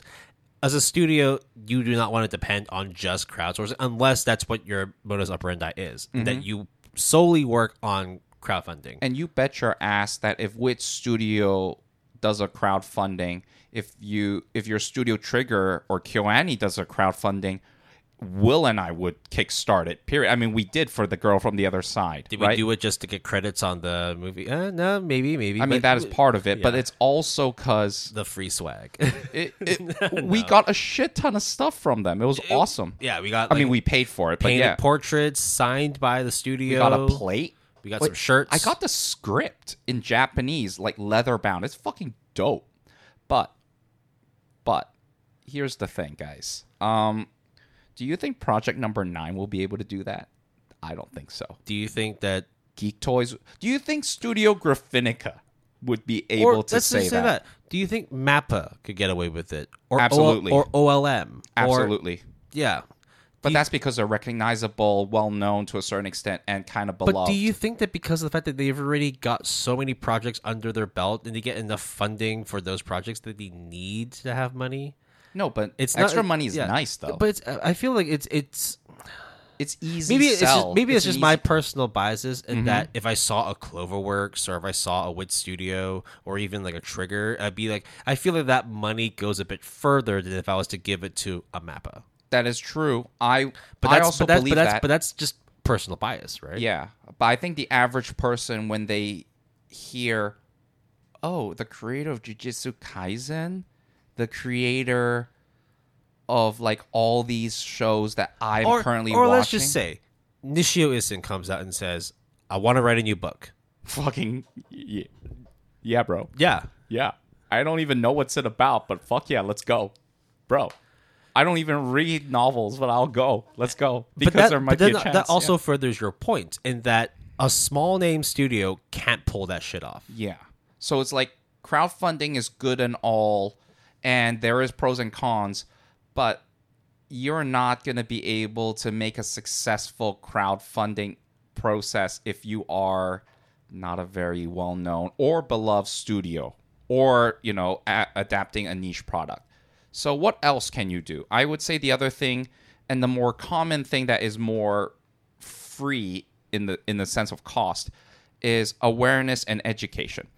I think to a certain extent, you as the consumer, if you are aware of these practices, does that mean then you will be more ethical? There is a chance. But no guarantee. But at least you are aware such that you can either pass on that knowledge to maybe someone who does something about it, or you are just more well-equipped to be knowledgeable about how things work within the industry, which to me is always a plus. I mean, that's why, excuse me, that's why Toshio Okada came out with that video. He stands to gain no benefit from that video. Which, by the way, is the reason why we created this episode in the first place. I mean, he's basically putting targets on his head by coming out at studios, not naming them, but still saying like there's a lot of inefficiencies and a lot of malpractice that goes behind the scenes. And because he's an industry insider, because he worked in the industry and maybe currently is working in the industry, dude, he is is credible, and by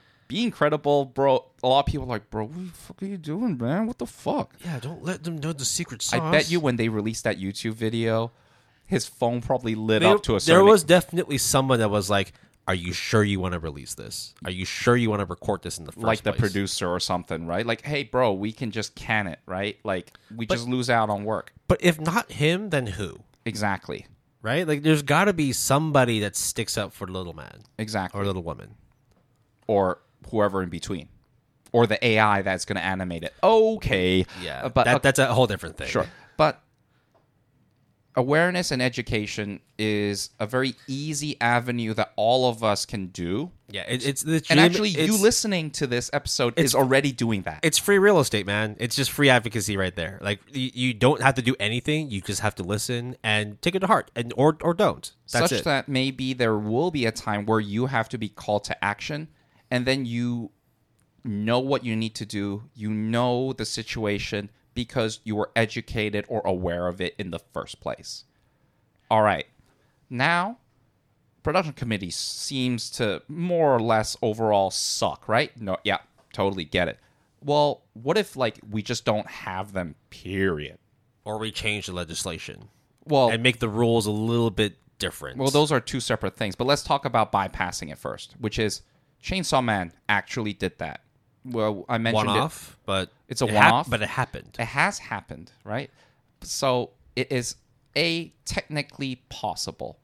It's actually possible.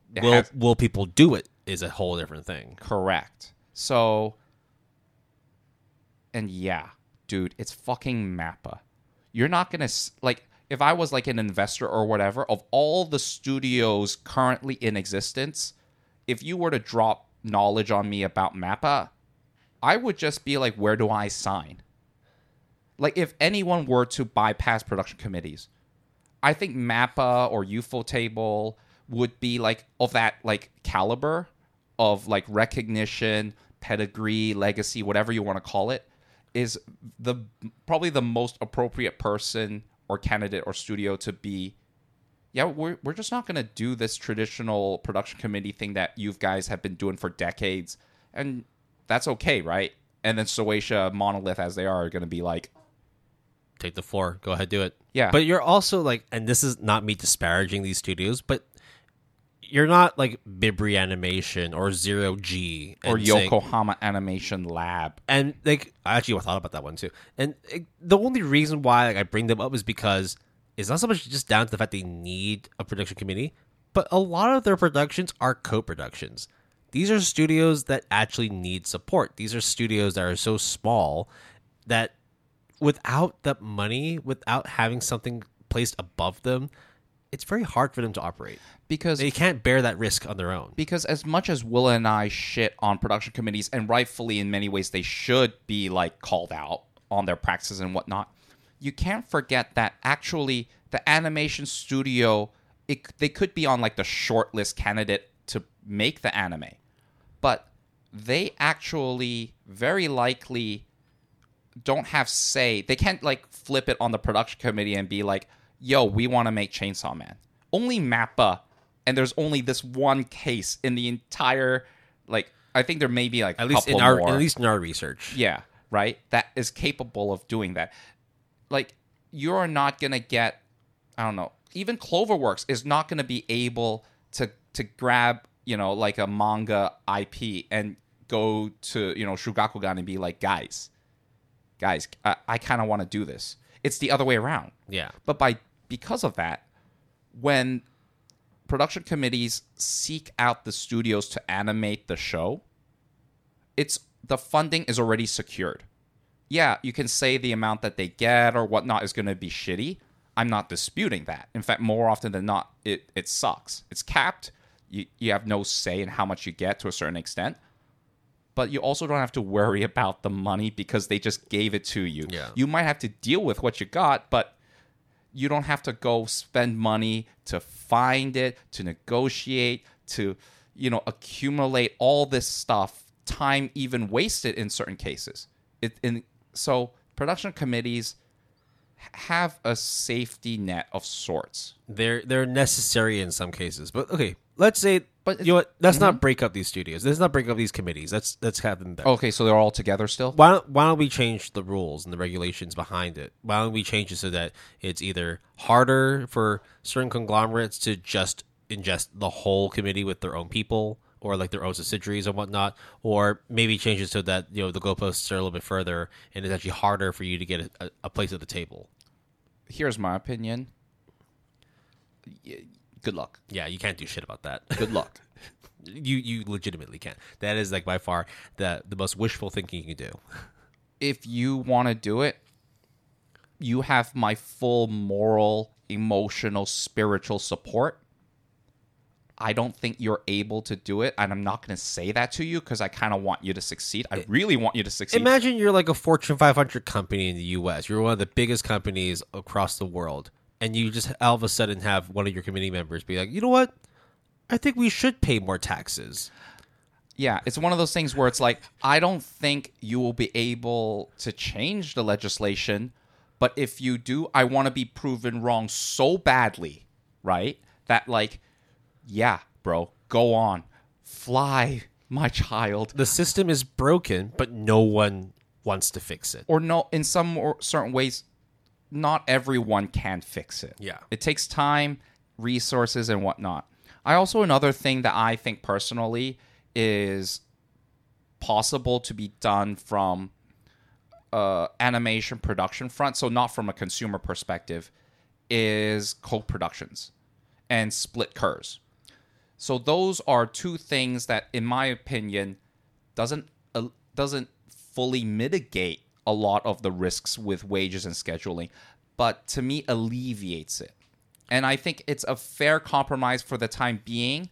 It did. It's just a Band-Aid. Yeah. And I think hopefully, like, it is not due to circumstance that they have to go into co-production, but because it's just beneficial for them to like collaborate. But co-productions are actually beneficial because, in a way, even though, let's say you get $100, we got $100 from our wee god cat lady.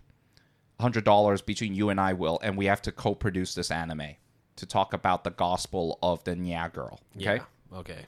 But let's say, Will, I am better at analyzing and data crunching, but you are better at speaking, because you clearly are, and going out there and like hustling for it.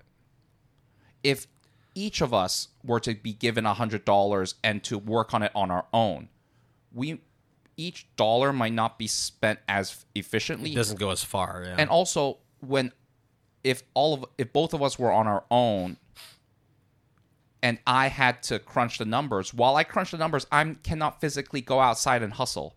And same thing with you. When you go outside, making arrangements, shaking hands, you can't be crunching the numbers behind a computer. Yeah. But now that's not to say that like co-productions are always smooth sailing. Yes. Right? We're giving you like the most optimal partnership there is. I mean, our partnership is not always smooth sailing either. but it works. But it works. So we focus on the things that we are good at. And yeah, we have to split the cost. But sometimes maybe I'll be like, bro, it's fucking summertime outside, Jason. I'm like hot. Can I spend some money to buy a soda? It might be. So then now I need to take $5 from you. So it's not 50-50 anymore. I'll be like, fuck yeah, of course. Because like, you're going to need it. Yeah. Yeah. So it's always not like split down the middle. It could be. But it's also like give and take. So it's not. I mean, we are seeing a lot more co-productions than before. Yeah. And I think that the main reason is because better together than, That, and also studios are not that big, and they need Yep. they need people. And I think certain And they don't studios. and they don't want to just like depend on like outsourcing. Yeah, I think certain studios are just more, like more proficient in certain domains of anime production. But when they're on their own, they have to worry about everything. And more often than not, like clearly it works. I mean, otherwise Cloverworks and Wood Studio would not still be making Spy Family together. Yeah, and if we were to incur some cost or risk, if we split it between the two of us, it may not be 50-50, but it's better than either one of us incurring 100% of that. And 100% of the risk. Yeah. And also, let's talk about split curs. I think it's one of those things that is going to be a commonplace thing.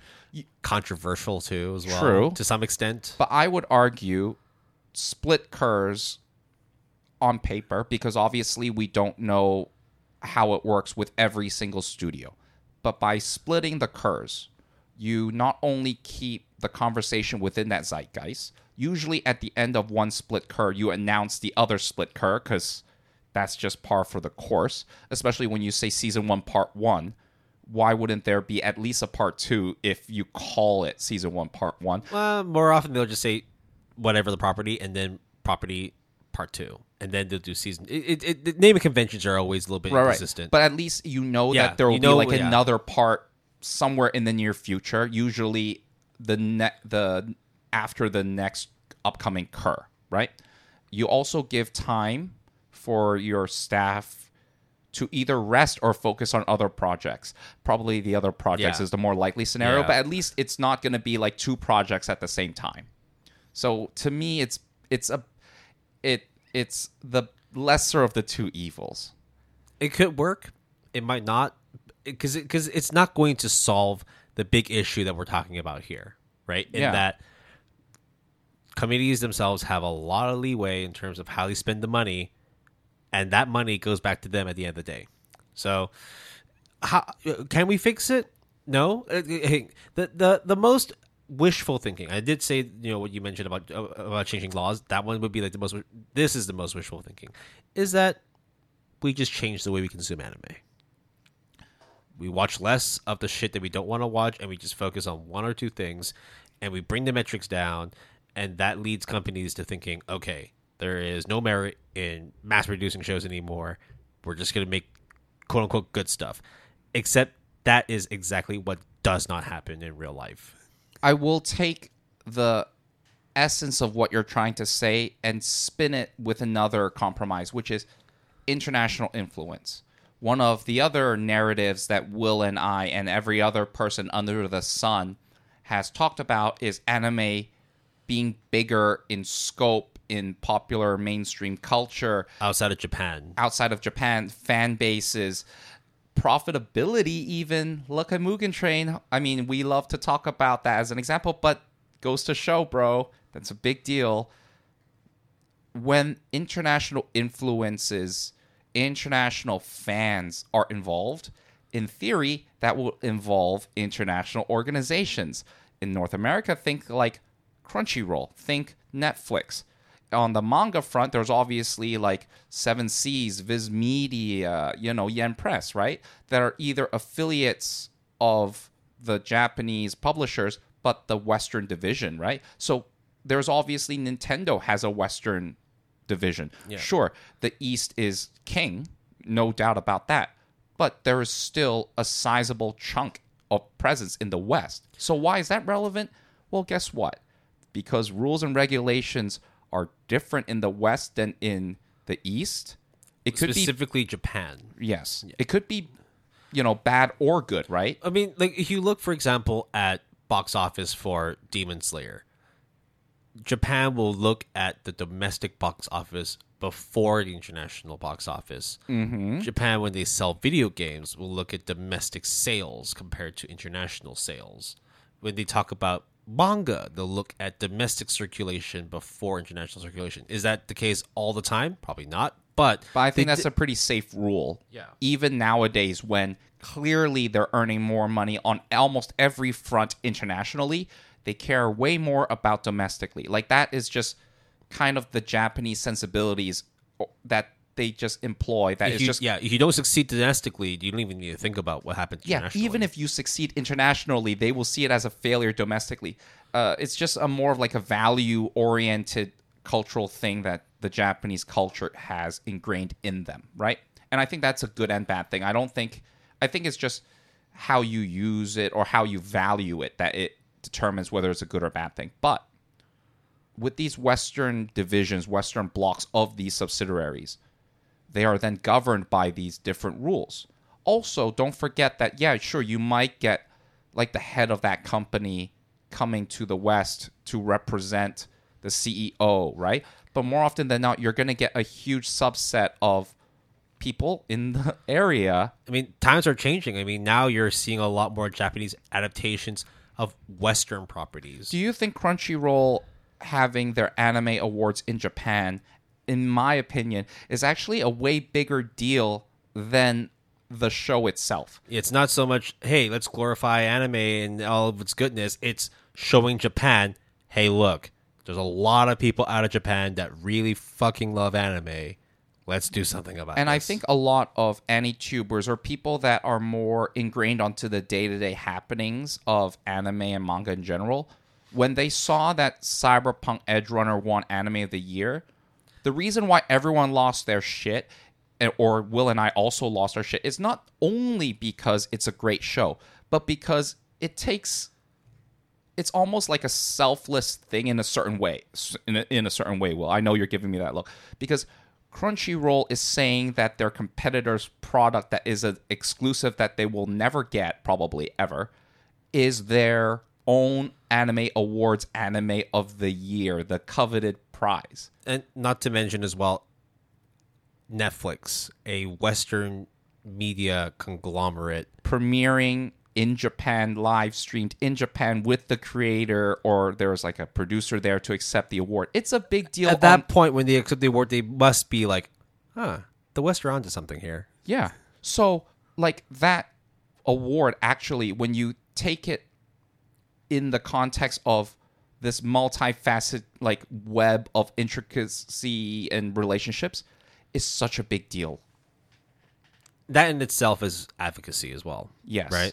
So, that's why the international influence, using that example of Cyberpunk Edgerunners, is, like, actually one of the greatest examples, because it's, like, not only in your face in terms of you can see the, like, significance, but behind the scenes or not readily apparent has also rippling effects, all because it is an international product with international influence, where the game used to be a tabletop RPG turned into a video game by, I think, a Swedish studio, CD Projekt Red. I forgot. I can look that up. Right. Or maybe Icelandic. It's Nordic, right? Nordic, maybe.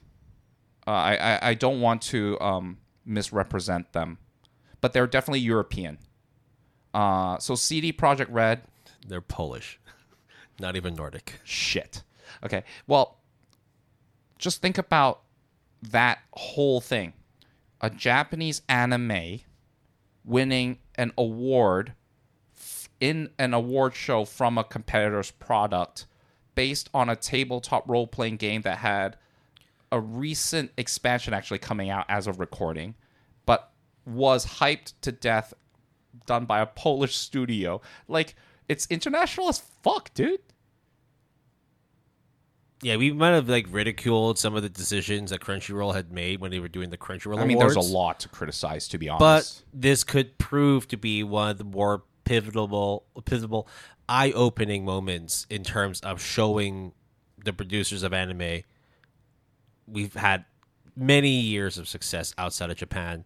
Let's do something about it. And when the world as a whole starts to consume anime more and more just because there are more and more fans, casual, dedicated, or anything in between, when shit hits the fan or certain controversies or mispractices, malpractices happen, to a certain extent, people are going to be calling them out on it. I think that pretty much wraps up our thoughts on animation production committees and how we could potentially change the world of anime and manga. Maybe. It's a long shot. We were far, far, far away from actually seeing any changes, but hopefully by listening to this, you're a little bit more aware of what actually goes behind the scenes and not just actually making anime. It's a whole dark web of just mismanagement, conglomeracy, money going to places where it shouldn't, and in the end, who really benefits? Okay, cool. The consumers benefit. We get to see more anime, but do we really benefit at the end of the day if it means that we also have potential studios shutting down? Like, all it takes is for several worker deaths or overexhaustions, studios shutting down, or just non-cooperation within the industry to just bring everything down. And I don't want it to get to that level because as much as I am lazy with watching anime now, I still want this industry to thrive. But it has to thrive sustainably. And the way it's running now is far from sustainable. I was going to say a bunch of stuff, but I think that very much encapsulates not only my thoughts, but is a very good way to wrap up the podcast. I will say one last thing, which is the content of what we say in this episode is very dry. I get that. We talked about numbers, proportions, who gets what distributed, and it might be like hurting your brain, and I'm not going to fault you for it in terms of trying to think of how everything is interwoven and interconnected. But one of the reasons why Will and I are so passionate about it, despite that we usually take a break, but we basically, I forgot about it even, is this is actually something that when I was doing the research was actually, the more I thought about it, the more important and passionate I became about addressing it as a podcast episode. I didn't tell Will, But I was going to even be like, we should probably do an EP episode on this. But regardless, I'm glad that we have it out there. I know that it may seem very, nebulous, or just kind of like, I don't know why this is relevant to me as a consumer, even though you kind of laid it out to a certain extent. And I'm not going to fault you for that. Is this going to change my viewing patterns of anime in the immediate future? Probably not. Or probably never will. And I'm not going to fault you for that either. But I think if this changes one person, or educates, X amount of people on this, it's a win, because it's a big deal. Having the knowledge of it is better than leaving things unsaid. We can talk about harems, which we will talk about next episode. We can talk about the latest and greatest of, X seasonal anime, whatever. We can talk about the next Gotta Watch Them All. But every once in a while, Will and I have to wax lyrical on some real, raw, dry shit. Because it's an industry we care about. Despite the fact that we haven't watched as much anime or read as much manga recently, it's still something that we hold dear to our heart. And yeah, it's more academic oriented, but I also think that sometimes we kind of dig these issues. It's also like one of the biggest issues right now, despite it not appearing so, because that's kind of the point. But what is kind of the point is trying to reach us, and you have various ways that you can do so, such as our email, gapalette@gmail.com. That's GAPALETTE, all lowercase, all one word. Using the handle @PaletteGood for X, formerly Twitter. I fucking hate it when I have to say that all the time. @PaletteGood, capital P and capital G, all one word. Or through our GAP Discord server using the invite link in the show description. We have a website. We encourage you to check it out, www.goodanimepalette.com, all lowercase, all one word. Music credits for this episode, one and done. Our intro music is Cold as Ice, the instrumental version by Particles. That's probably the only time it will show up this podcast season. Maybe we'll use it for next season. Who knows? Our break music, even though we did not use it, is Not Gonna Wake Up, the instrumental version by Mind Me. And our outro music is Like the Ocean by The Big Letdown. You can always support the music artists that we feature by listening to Spotify, Apple Music, or other various music listening platforms. And our royalty-free music was provided by Epidemic Sound. If you're interested, you can always sign up using the referral link in our show description. Terms and conditions apply. So, Will, now that the committee of two people, you and I, have produced this episode of After Dark, how are we going to split the revenue? We'll have to figure that out, because my final words for this episode is I gotta produce a lot of pee.